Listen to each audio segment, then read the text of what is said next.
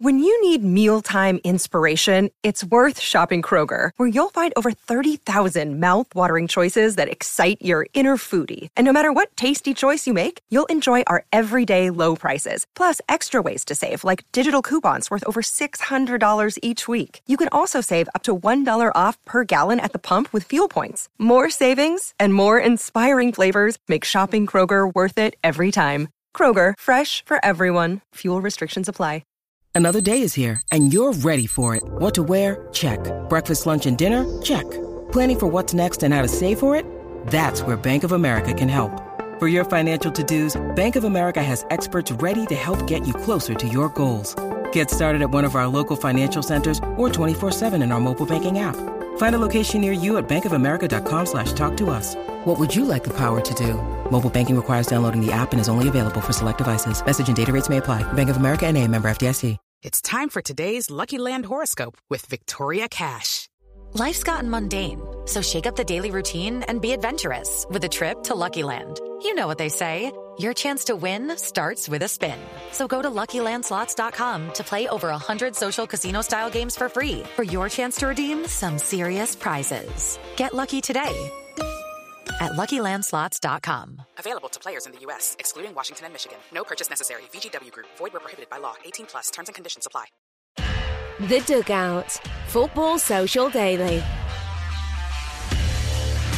Welcome to the podcast featuring former Premier League professionals. This is The Dugout from the Football Social Daily team. Every day of the campaign, a new podcast to get stuck into, even during the international break. And speaking of international football, England manager Gareth Southgate hasn't got long to go until the World Cup. He reached the semi-finals of the last one and the final of the Euros. Is he up there as one of England's best ever managers? We'll tackle that question as well as delving into the dark arts. Do they still exist in the modern game? And what are some of the oldest tricks in the book to get under the skin of your opponents? Also, we'll be picking some Premier League players who we feel haven't had the credit they've deserved over the years. More on that very shortly. But first, a warm welcome back to the show for our two guests on the Dugout today. Former Southampton man Francis Benali and ex-Everton and England winger Trevor Steven. Good to have you, gents. How are you? Good to see you, Niall. Nice to be back. Great, thanks very much, Niall. I heard it was someone's birthday yesterday. Is that right, Trevor? It was, yes. Yeah, I'm getting on, man. I'm getting on. I'm 60 next year, put it that way, so 59 yesterday. So I had a quiet one. You know, the older you get, the quieter they get. Yeah. So, well, you just told us before we started recording that you've managed to consume a keg of Guinness. So if that's a quiet one, I don't want to know what a wild one is. don't you know when a man is joking, Niall? I was only kidding you. Yeah. Pulling your leg. Well, I'm not sure I believe that. But anyway, we'll move on with the rest of the podcast. And we'll start with England, who, of course, are in the middle of the latest international break, Nations League games against Italy and Germany. Gareth Southgate, on the whole, has done very, very well as the England manager, hasn't he, since he took over from Roy Hodgson some 6 or so years ago now. He's reached a World Cup semi-final in his time in charge of the Three Lions. He's reached a Nations League final. And of course, he reached the Euros final last year, where England were beaten by Italy. But you can't please everyone. And there have been some asking for a change. And I feel like this is always the case, Franny, because like I mentioned, you can't keep everyone happy. But on the whole, how do you rate the job that Gareth Southgate has done so far in his time as England manager?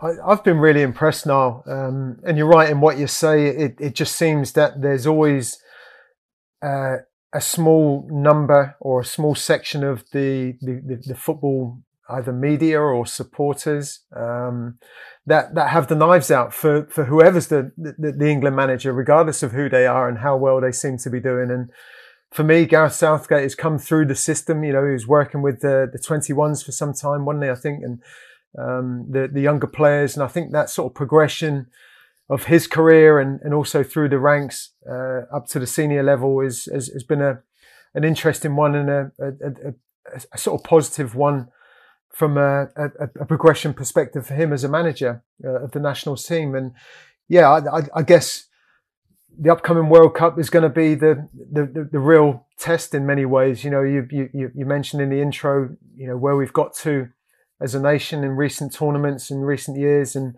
under Gareth Southgate's tenure, I think this is a big tournament now for not just him as a manager, but also us as a nation. We've come within just sort of like touching distance of doing something special in the past on so many occasions. And now it feels that we've got the potential maybe with the players and Gareth with his experience now to go that one step further, which would be brilliant to see. Where do you think he ranks, Trevor? Because obviously you think about 1966 and England winning the World Cup, which remains our only major tournament victory. But Southgate has got the closest that any manager ever has since then. And you've played for England a number of times, and there's been a number of really good managers that have taken charge of the Three Lions. But is it fair to say, I mean, is the evidence there to suggest that Gareth Southgate is the next best manager that England have ever had? I don't think you can argue with that fact, and it would be unfair to argue with it and try to turn it around to say that he's not been an excellent manager for England over the recent years. And there are various ways you can measure him. Let's look at how he deals with media first. I don't think there's ever been anyone as an England manager who's dealt with media better than he has. And he's had a few bumps along the way, having to deal with players and misbehaviour sometimes of players, and how he's dealt with it cleanly, correctly. And that's admirable. He's also managing in the modern era where players are very, very wealthy. And that can be a distraction to players. What I like about what he's done in St George's Park definitely helps with this, is about the getting together of this group, which has been sculpted and chipped away at and developed, which is down to him over a period of several years. And he's kept the spirit, or he's improved the spirit, and he's taken away the myths and the uncomfortableness that people can feel going into an England squad, sort of knock down all of those barriers. So it's very much a family spirit club feel to what he's developed within the England camp, and I think it's very, very positive. I think that one of the problems we've got is he's been so successful. We're going into the World Cup thinking, well, the next step is to win it, isn't it? And anything other than getting to the semi-final, dare I say it, would be looked upon as a failure, wouldn't it? I think, to be honest with you. But he set his own standards. And that's why he's kept the job for so long as well, because he set some really great standards. And he has got a great squad. We have had a slow puncture, haven't we, since the Nations League results against Hungary, particularly. And it's been a long few months, and a little bit of drive, a little bit of belief from the fans has reappeared because of those results. Hence, these games against Italy and Germany are really, really massive for us. What I thought was particularly interesting was Fabio Capello, a former England manager, was speaking to the media last week about England and their chances at the World Cup in Qatar. And what he said that really stuck out for me, Franny, was that when he was the England boss, he felt like in the September, October and November international breaks, England were ready to take on any opponent that the world could throw at them. But by the time a summer tournament came around, the trials and tribulations and that physical element of the Premier League and the intensity of the number of games maybe didn't have the players at peak fitness and at optimum level to perform on the world stage and win an international tournament for England. So with that in mind, with the World Cup this time around being uniquely in the middle of November, running into December, which is exactly the time frame that Fabio Capello was pinpointing, do you think that he has a point, the Italian, about the potential for England to be successful at that early stage of a Premier League season before they're completely burnt out by the summer? Yeah, I do, most definitely. It's a very interesting point. I think I've been speaking, and maybe everyone, all of us that are involved in covering football now are completely intrigued in how this World Cup break is going to affect the Premier League. But flipping that to the national team's perspective, I agree. I think that the timing of it could massively benefit us from a freshness perspective, from a fitness perspective, and coming into a tournament on the back of some build-ups that we're seeing at the moment, that Gareth Southgate has got a chance of getting the squads together not that long before the major tournament gets underway, has surely only got to be a positive thing. And I bet as well, there's almost a freshness and a hunger from the players' perspective as well. You know, they're not at the end of a long season and then thinking, blimey, you know, and Trevor would be able to tell you this better than anybody, you know, how then you got to flip into that mindset of thinking, well, I've now got to go away and perform in a major tournament for my country.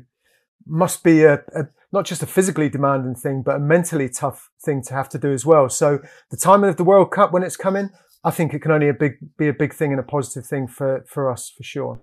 You know, you could say, but that's the same for all countries, that they're all a bit fresher than they would have been during the World Cup.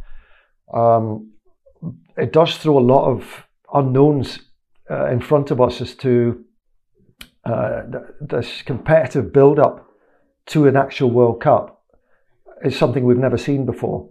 And what was normal is you finish the football season, then if you're picked for an international squad and you go into a tournament, there is a lull. There's a week or 10 days off with your family. Then you meet up. Then you prepare through a couple of sort of friendly matches to go to the tournament. This one is completely different. I think it's fair to say, because it's November, mid-November, 2 months away, that every player who's going there should be in a rhythm.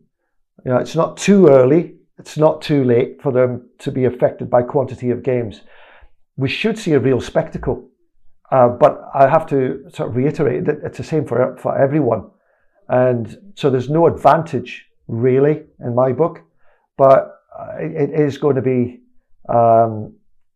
interesting to watch what kind of reaction we get from our players to adapt to this World Cup that's just thrown into the middle of the Premier League. I don't know how I would take to it. It's very, very unreal in many, or surreal in many ways that you do look at this. Yeah, it's unique in so many ways, like I said before, not only because it's the first World Cup in the Middle East, it's the first World Cup to be played in the winter, and it's also the first World Cup which is basically confined within one city, so there's very little travelling that needs to be done. You think back to the World Cup in Brazil, you know, you look at Brazil on the map and it looks like a big country, but I mean the map doesn't do it justice. If you've got to fly to the Amazon and then to Rio and then down to Sao Paulo, all these different places, you know, the travelling does play a part in that. So Gareth Southgate will certainly have a challenge on his hands for the World Cup. Wish him all the best, of course. But it got me thinking, and I wanted to know if Gareth Southgate's the second best manager that England have ever had. Let's just say that because he hasn't won a major trophy, unlike in 1966. Who's the best manager that England never had? I'll come to you first, Franny, because the answer when I Googled this was just constant with all of the articles, and the answer was Brian Clough, Brian Clough, Brian Clough. And you could go down through 10 articles and the answer was always Brian Clough. And on his Wikipedia page, it even says many people consider Brian Clough to be the greatest manager that England never had. Is that something you subscribe to as well? I think he was always a name, wasn't he, that was on the lips of everybody, that whenever the job came up. I think he probably, because of his uniqueness, shall we say, was maybe a little bit too much for the powers that be at the FA to appoint him into that kind of role, because he was just so outspoken and just did things completely his way. But certainly from a neutral's perspective or a fan's element, I think it would have been absolutely fascinating to have seen him in that role, just to see how he would have dealt with the personalities, the characters, the media, and maybe just sort of like you were talking about the best manager that was never an England manager. Maybe another interesting topic might as well, and I'm not going to cover it now, probably Niall anyway, because we got a lot to get through on your agenda. But you know, maybe how previous England managers or national team managers, what would they maybe do different, having been through the experience? Would they change the way they managed or went about it or dealt with the media? Would be a fascinating thing to find out from those individuals as well. But yeah, to answer your question, Brian Clough would certainly have been and an exciting and an entertaining man in the hot seat for sure. Can I just add, from my viewpoint, Brian Clough, oh God, he's entertaining. I can watch it, YouTube now, and you just see some of those interviews. They're absolutely brutal, direct, really sometimes uncomfortable to watch, right? I mean, I watched one earlier, Trevor, sorry to cut you off, but I watched one earlier, and he was being exactly that demeanour, as you say. He was being very straight down the barrel, almost uncomfortably so as a viewer. And then out of nowhere, he just pulled this tiny little white and pink teacup and just started sipping his tea. And it was the best juxtaposition I've seen. He was completely taking this reporter to town whilst with having this like cute little teacup drinking from it. Can you imagine? You can imagine back in the day when English football was run from Lancaster Gate, an office in Lancaster Gate in London, that Brian Clough would be stationed in there with the suits and ties around him. That just wouldn't have worked. Remember, he did 44 days at Leeds United, right? And he went into something that, to me, would resemble an England dressing room of people who are at the top of their game, people who are quite strong egos, strong characters, and that was just an absolute train crash of a relationship which never worked. So I doubt that it would have worked. Brian Clough is an England manager, but it would have been fun watching it. Might have been short, but it would have been fun. I'd hazard a guess to be longer than Sam Allardyce and his one game. But what about Trevor? You were playing in teams in a city where we had probably Liverpool and Everton sort of dominating for many years. Was it Wilkinson and Bob Paisley sort of, I guess, through some of that time period? Would they have ever come into recognition? How do you think they would have done? Yeah, well, Howard Kendall. Howard Kendall. Kendall, not Wilkinson. Howard Kendall. Sorry. Howard Kendall, I think, had that. He never mentioned it, but I think he was in the running once or twice. I don't know if he ever got to an interview. I couldn't verify that one way or the other, but he was certainly talked about. But he was still quite a young manager, even when he was having success at Everton. He would only have been around 41 year old. And he felt that he had a lot more to do club-wise. But you've got to also distinguish the role that an international manager is compared to the daily involvement with the group of players. Completely non-related. And this, going back to Gareth Southgate, I think he's made the job something very rounded, across the age groups. The way that St George's Park is also very central to it. The job looks completely different now to what it was. But yeah, Howard Kendall would have definitely have been an interesting choice. But Howard was a character as well. He was a proper bloke, if you want to say it that way. But back in my day, Bobby Robson fitted the bill. I also was an England international under Graham Taylor, and I didn't think he fitted the bill as much. But I just found that as a character and a personality and the way that he did things, which was different to Bobby Robson. So who knows who would make a good one or a bad one. It's until you're in that hot seat, you just don't know. And Gareth Southgate has done a really, really good job in the hottest of hot seats. Yeah, he's almost, Gareth Southgate, a leader in more ways than just being the manager, like you say, the way he speaks to the press and stuff like that. But an interesting thread through all of the names that have been brought up to me, because I asked the lads in the office earlier who they thought would have been a great England manager. And we had a Brian Clough, we had a Harry Redknapp, and we had a Jose Mourinho.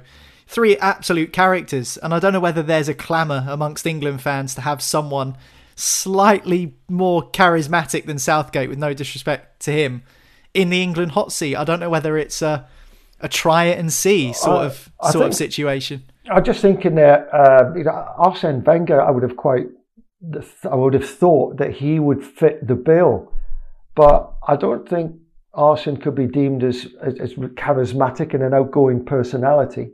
But he would have fitted the job description, I think, and with his international experience, that could have been something interesting. I don't know if he ever got offered the job. You might be able to tell me that. But no, there's nobody springs to mind really other than the ones you mentioned. But I'd throw in Arsene Wenger there as a potential. Well, speaking of Arsene Wenger, he works for FIFA now, doesn't he? And he's trying to get a World Cup every 2 years rather than every 4. So he's certainly in one of those high-profile positions, but not as the England manager. That is very firmly Gareth Southgate's at the moment. So we will wait and see what happens during the World Cup.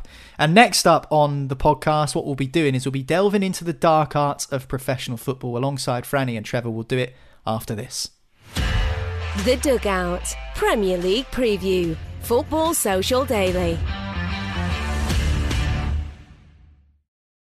Judy was boring. Hello. Then Judy discovered ChumbaCasino.com. It's my little escape. Now Judy's the life of the party. Oh, baby, mama's bringing home the bacon. Whoa, take it easy, Judy. The Chumba life is for everybody. So go to ChumbaCasino.com and play over 100 casino-style games. Join today and play for free for your chance to redeem some serious prizes. ChumbaCasino.com. No purchase necessary. Void where prohibited by law. 18 plus terms and conditions apply. See website for details. Hello, it is Ryan, and I was on a flight the other day playing one of my favorite social spin slot games on ChumbaCasino.com. I looked over at the person sitting next to me, and you know what they were doing? They were also playing Chumba Casino. Coincidence? I think not. Everybody's loving having fun with it. Chumba Casino is home to hundreds of casino-style games that you can play for free anytime, anywhere, even at 30,000 feet. So sign up now at ChumbaCasino.com to claim your free welcome bonus. That's ChumbaCasino.com and live the Chumba life. No purchase necessary. VGW. Void where prohibited by law. See terms and conditions. 18 plus. The Dugout Premier League Preview. Football Social Daily. Welcome back. This is The Dugout, the Premier League podcast featuring former top-flight professionals. My name's Niall. I've got Francis Benali and Trevor Stephen with me on today's show. And Antonio Rudiger, the Real Madrid defender who arrived at the Bernabeu from Chelsea this summer, has been speaking to the media. And you often get these stories, don't you, during the international break where players speak to the press in their home country, in their mother tongue. And sometimes things are lost in translation. But I'm not sure whether this one was, to be fair, because Rudiger said if a stadium was too quiet, he'd be looking to wind up opponents to try and get the advantage over the opposition. So I guess the first question, Franny, for me, when thinking about what Rudiger said here is, how much does atmosphere impact the game? A couple of years ago, we were seeing empty stadiums when fans were kept away due to coronavirus. Players had to adapt to that. It was quite interesting listening to the games on TV and the radio when you could actually hear what the players were saying to communicate with each other. But how different is that, do you think, to adapt to? And how much does atmosphere play an impact on how you perform? I think it can play a huge part in many ways, but I also fall into that category of, and it'd be interesting to get Trevor's views on this, you become accustomed to, an atmosphere or noise in a stadium. And interesting that you touch on the during COVID when we were playing in front of empty stadiums. I felt at the time that there were maybe certain players that it benefited playing in front of an empty stadium, almost like a little bit of a training ground kind of player that would have tried things more in front of, an empty ground rather than a stadium full of supporters.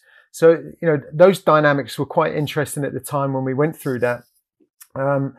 I think there's an element clearly of pressure that every player and every team has to deal with playing in front of so many people. But when you're doing it over a period of years and becoming accustomed to it, it just becomes second nature. So playing in front of a lot of people with a wonderful atmosphere, it can be the biggest buzz ever and inspire you on. If you're on the opposite side of that and you may be visiting a ground, as I would have done in the past with Southampton over the years, where you thought this is a noisy crowd, they get behind the home team, we need to quiet them down. And I'm sure there's been countless team talks, and again, maybe Trevor's got his own experiences, but I know there are often occasions where we would go out and say, let's keep things tight, let's not give anything away to give the home crowd something to get behind and cheer. Almost try and quieten the crowd down first, and then we'll build ourselves into the game. So there's so many interesting facets to playing in front of a live crowd and a big audience. but one, I look at it from a positive sense, thinking it was just the best thing ever. Yeah. Yeah, just off the back of that though, Franny, interesting you mentioned about what would be said in the dressing room about going and trying to quiet the crowd down. Rudiger says that if a stadium was too quiet, he'd be looking to wind up opponents. So were there ever any of those sorts of conversations in and amongst the lads in the dressing room where maybe you could target someone that you know had a short fuse? The example I can think of more recently is Crystal Palace against Liverpool, where Anderson, the defender for Palace, got right under Darwin Núñez's skin. And there's another famous one as well where Zinedine Zidane threw the headbutt in the World Cup final because there was a little bit of sledging going on, or whether it's right or wrong is another debate for another day. But were there any of those sorts of conversations where you were looking around and thinking, I know that guy's got a temper on him and we're going to try and figure him out? Not really. I mean, I think, there wasn't the data and the science and the numbers behind, or even the coverage on the sport. Like football is everywhere almost on a daily basis now. It wasn't like that back in our era. So, like the coverage side of it was a bit different. You literally had to work out your opponents pretty much through in-game experience and playing against these kind of guys, or listen to the senior pros within the dressing room. There might have been one or two characters where you thought, they can maybe explode if you get into them a little bit or put a heavy tackle in on them.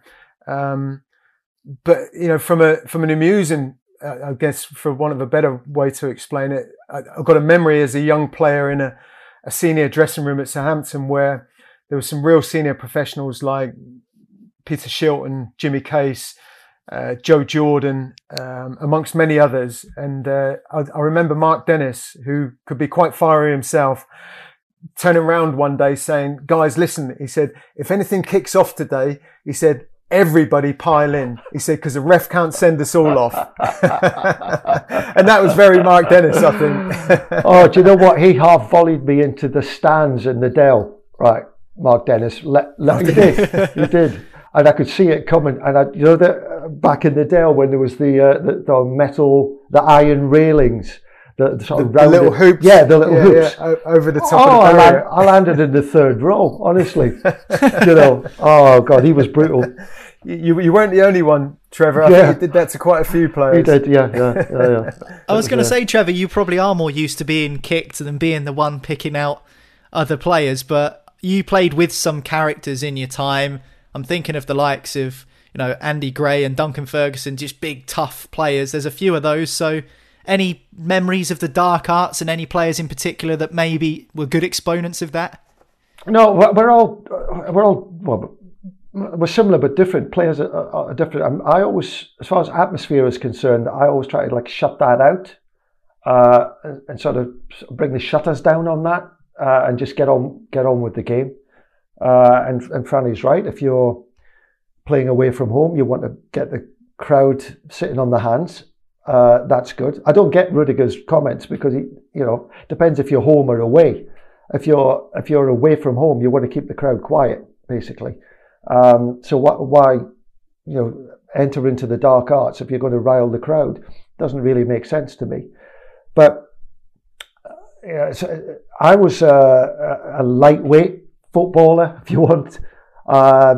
I wasn't physical. I didn't have the physical side of the game, so I kind of avoided all of that. But there were players who, and Mark Dennis was one, he would be chirping away in your ear. Vinnie Jones was one who would always have something to say.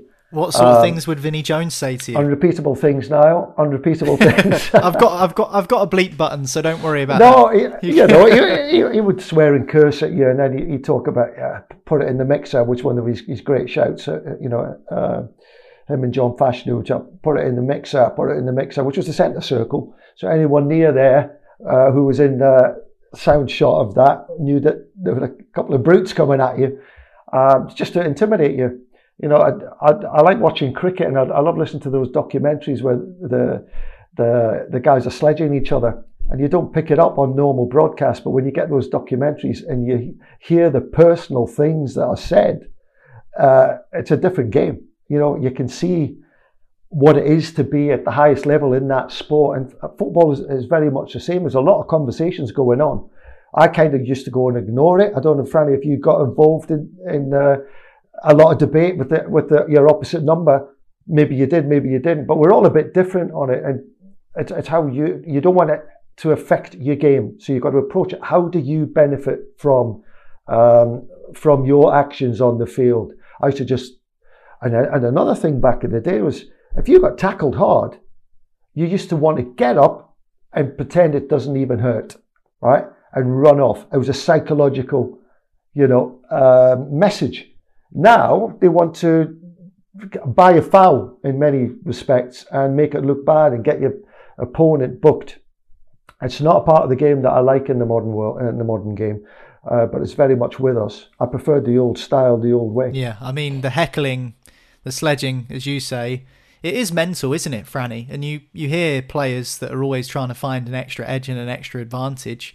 If that's what it takes, there are going to be players out there that will do that. Oh, for sure, yeah. And coming back to Rudiger's comments, the only thing I maybe get from, maybe like say, lost in translation somewhere maybe, but I think there were occasions where in a game I would think this needs livening up somehow. So as a defender, I maybe would fly into a challenge, just to try and spark something, like ignite something that would get a reaction from the crowd or your teammates as well, to say, however this game is going, we need to raise the bar somehow. And sometimes you could get that through just putting one challenge in, and then it would give everyone a lift and get people up out of their seats a bit. I agree with that. It's like the Roy Keane Man United prawn sandwich brigade. When United playing at home, very successful team, but the fans get slightly complacent with that, and they're sitting on their hands. And Roy Keane was the kind of man like you did many a time, Franny. I saw you play a lot. I don't know how many times we played against each other, but I'm sure we did at some point. And you were a pretty ferocious player, as I remember. You would get stuck in there, and you had physicality in your game. And it does get the crowd up, without doubt. It gets the crowd, infused and get their attention again. A solid, good, old-fashioned tackle.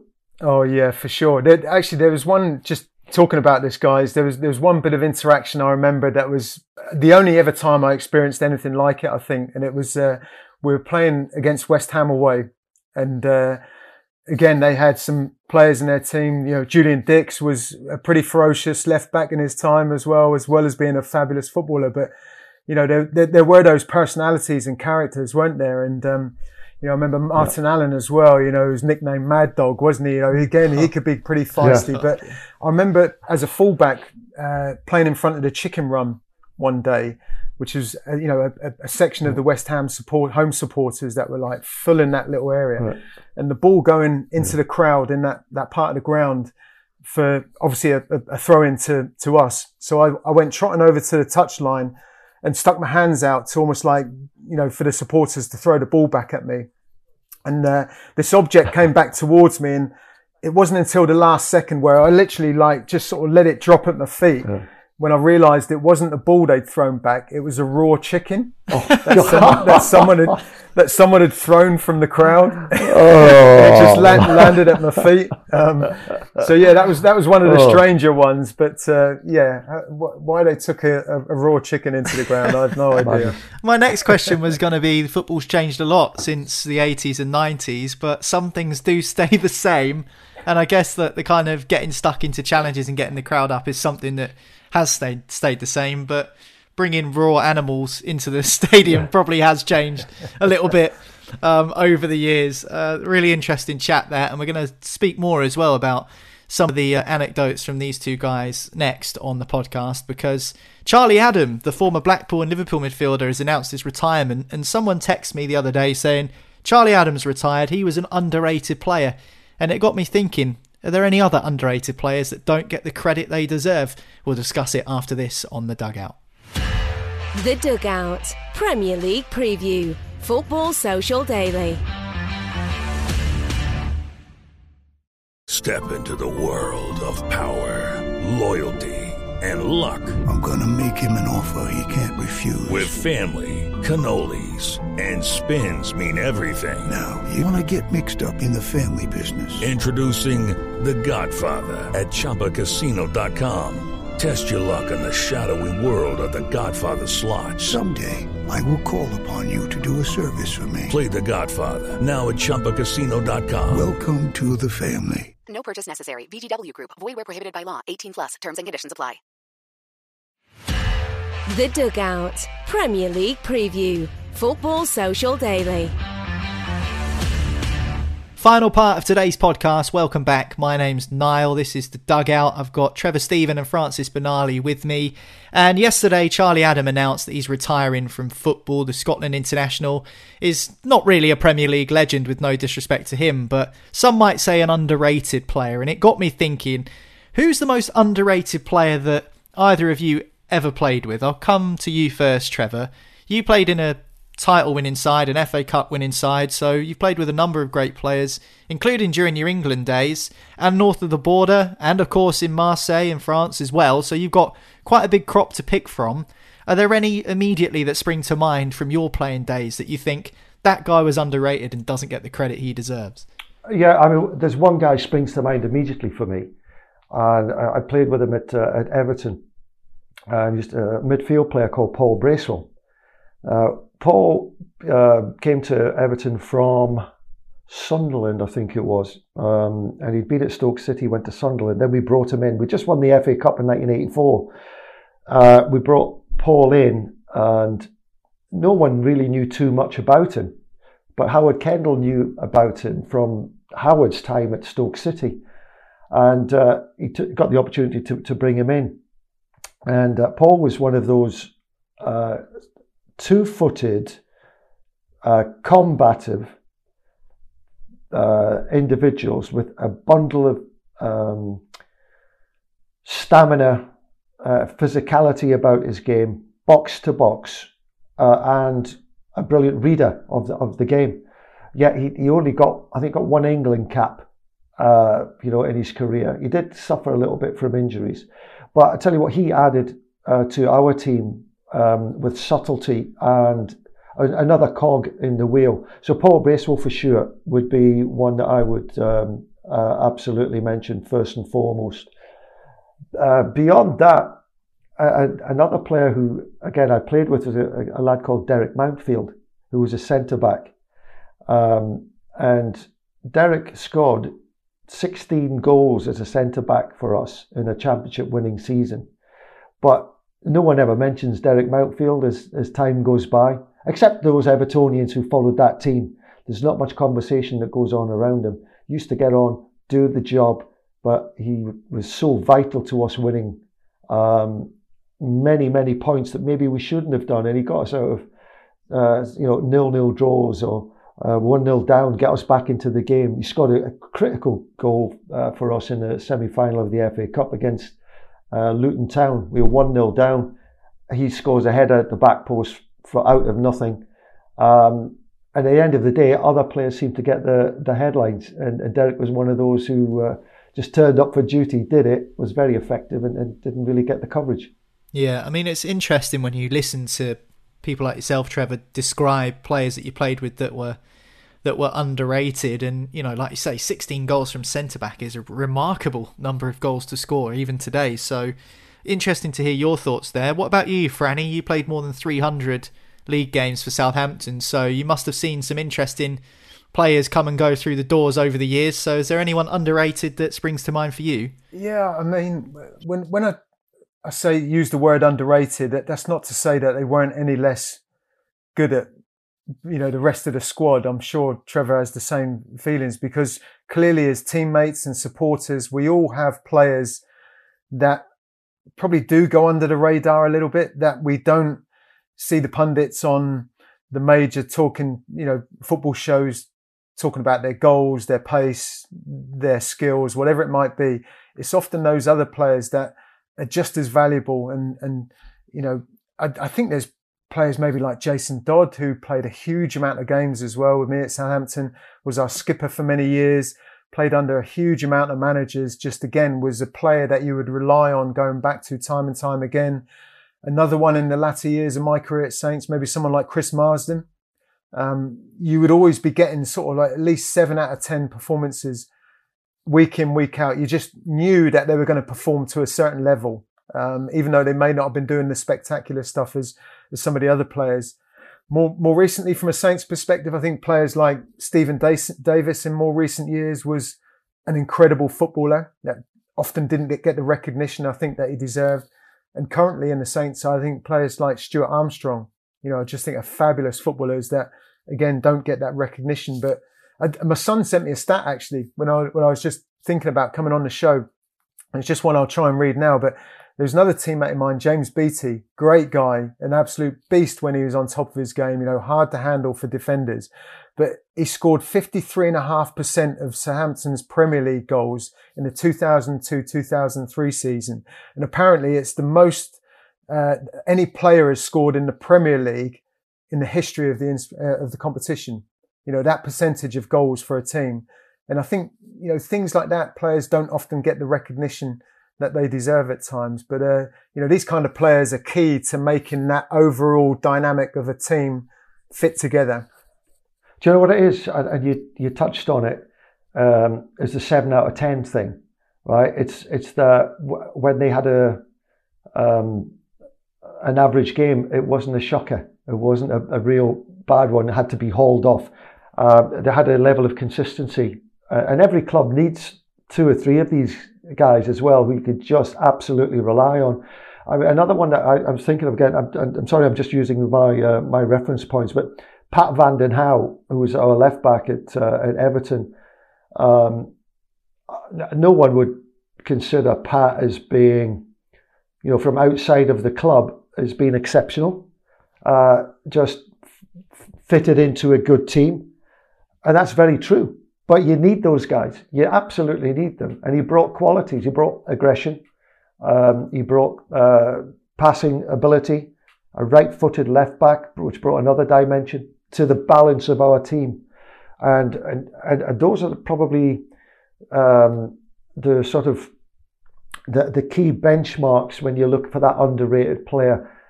You would say about them all, they were consistent performers and reliable, and the managers trusted them because they knew what they were getting.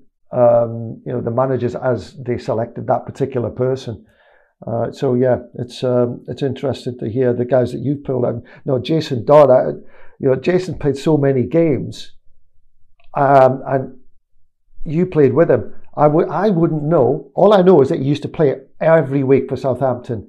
But what he gave to the team, only you would know better than I.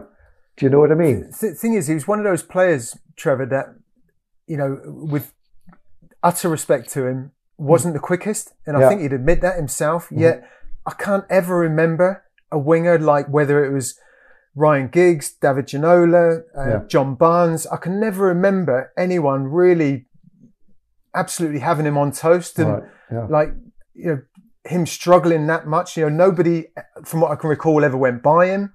It's just a good all-round professional on and off the pitch, and and a personality and a character as well, which is another huge part of the importance of that makeup of a team as well, isn't it? I think as well, when you talk about underrated players, it's kind of going back to what you mentioned, Franny. It's not to say that they weren't as good as the other players in the squad, because there's criteria, I think, when it comes to this, and more importantly, context, because your friend Matt Le Tissier, who scored over 100 Premier League goals, didn't play that many times for England, and was a very, very good player, and some might say an all-time great Premier League player. But when you're talking about the players that have scored 100 plus goals in the top flight, if you were doing a quiz, I'd argue that Matt Le Tissier might be one that some people tend to forget. And that's not to suggest he wasn't a good player, but maybe that again comes down to the context of how we're talking about these underrated players. Oh, for sure. I would agree that Matt would come into a category of, you wouldn't put him as an underrated player as such, but from an England perspective, I think we could probably, it's fair to say, look back on now and think he's probably one of those players that you could have built a team around to a degree, and maybe had more of an opportunity to have played at that level to show what he could have done.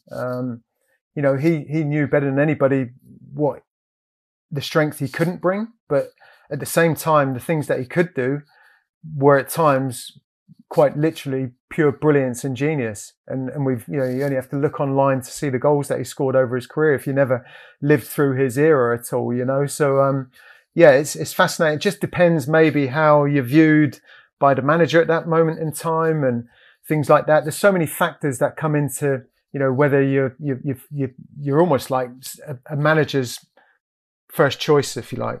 Can I give you one example, right? Because it's World Cup year. Go back to 1966 in the England team and you look at Nobby Stiles, right?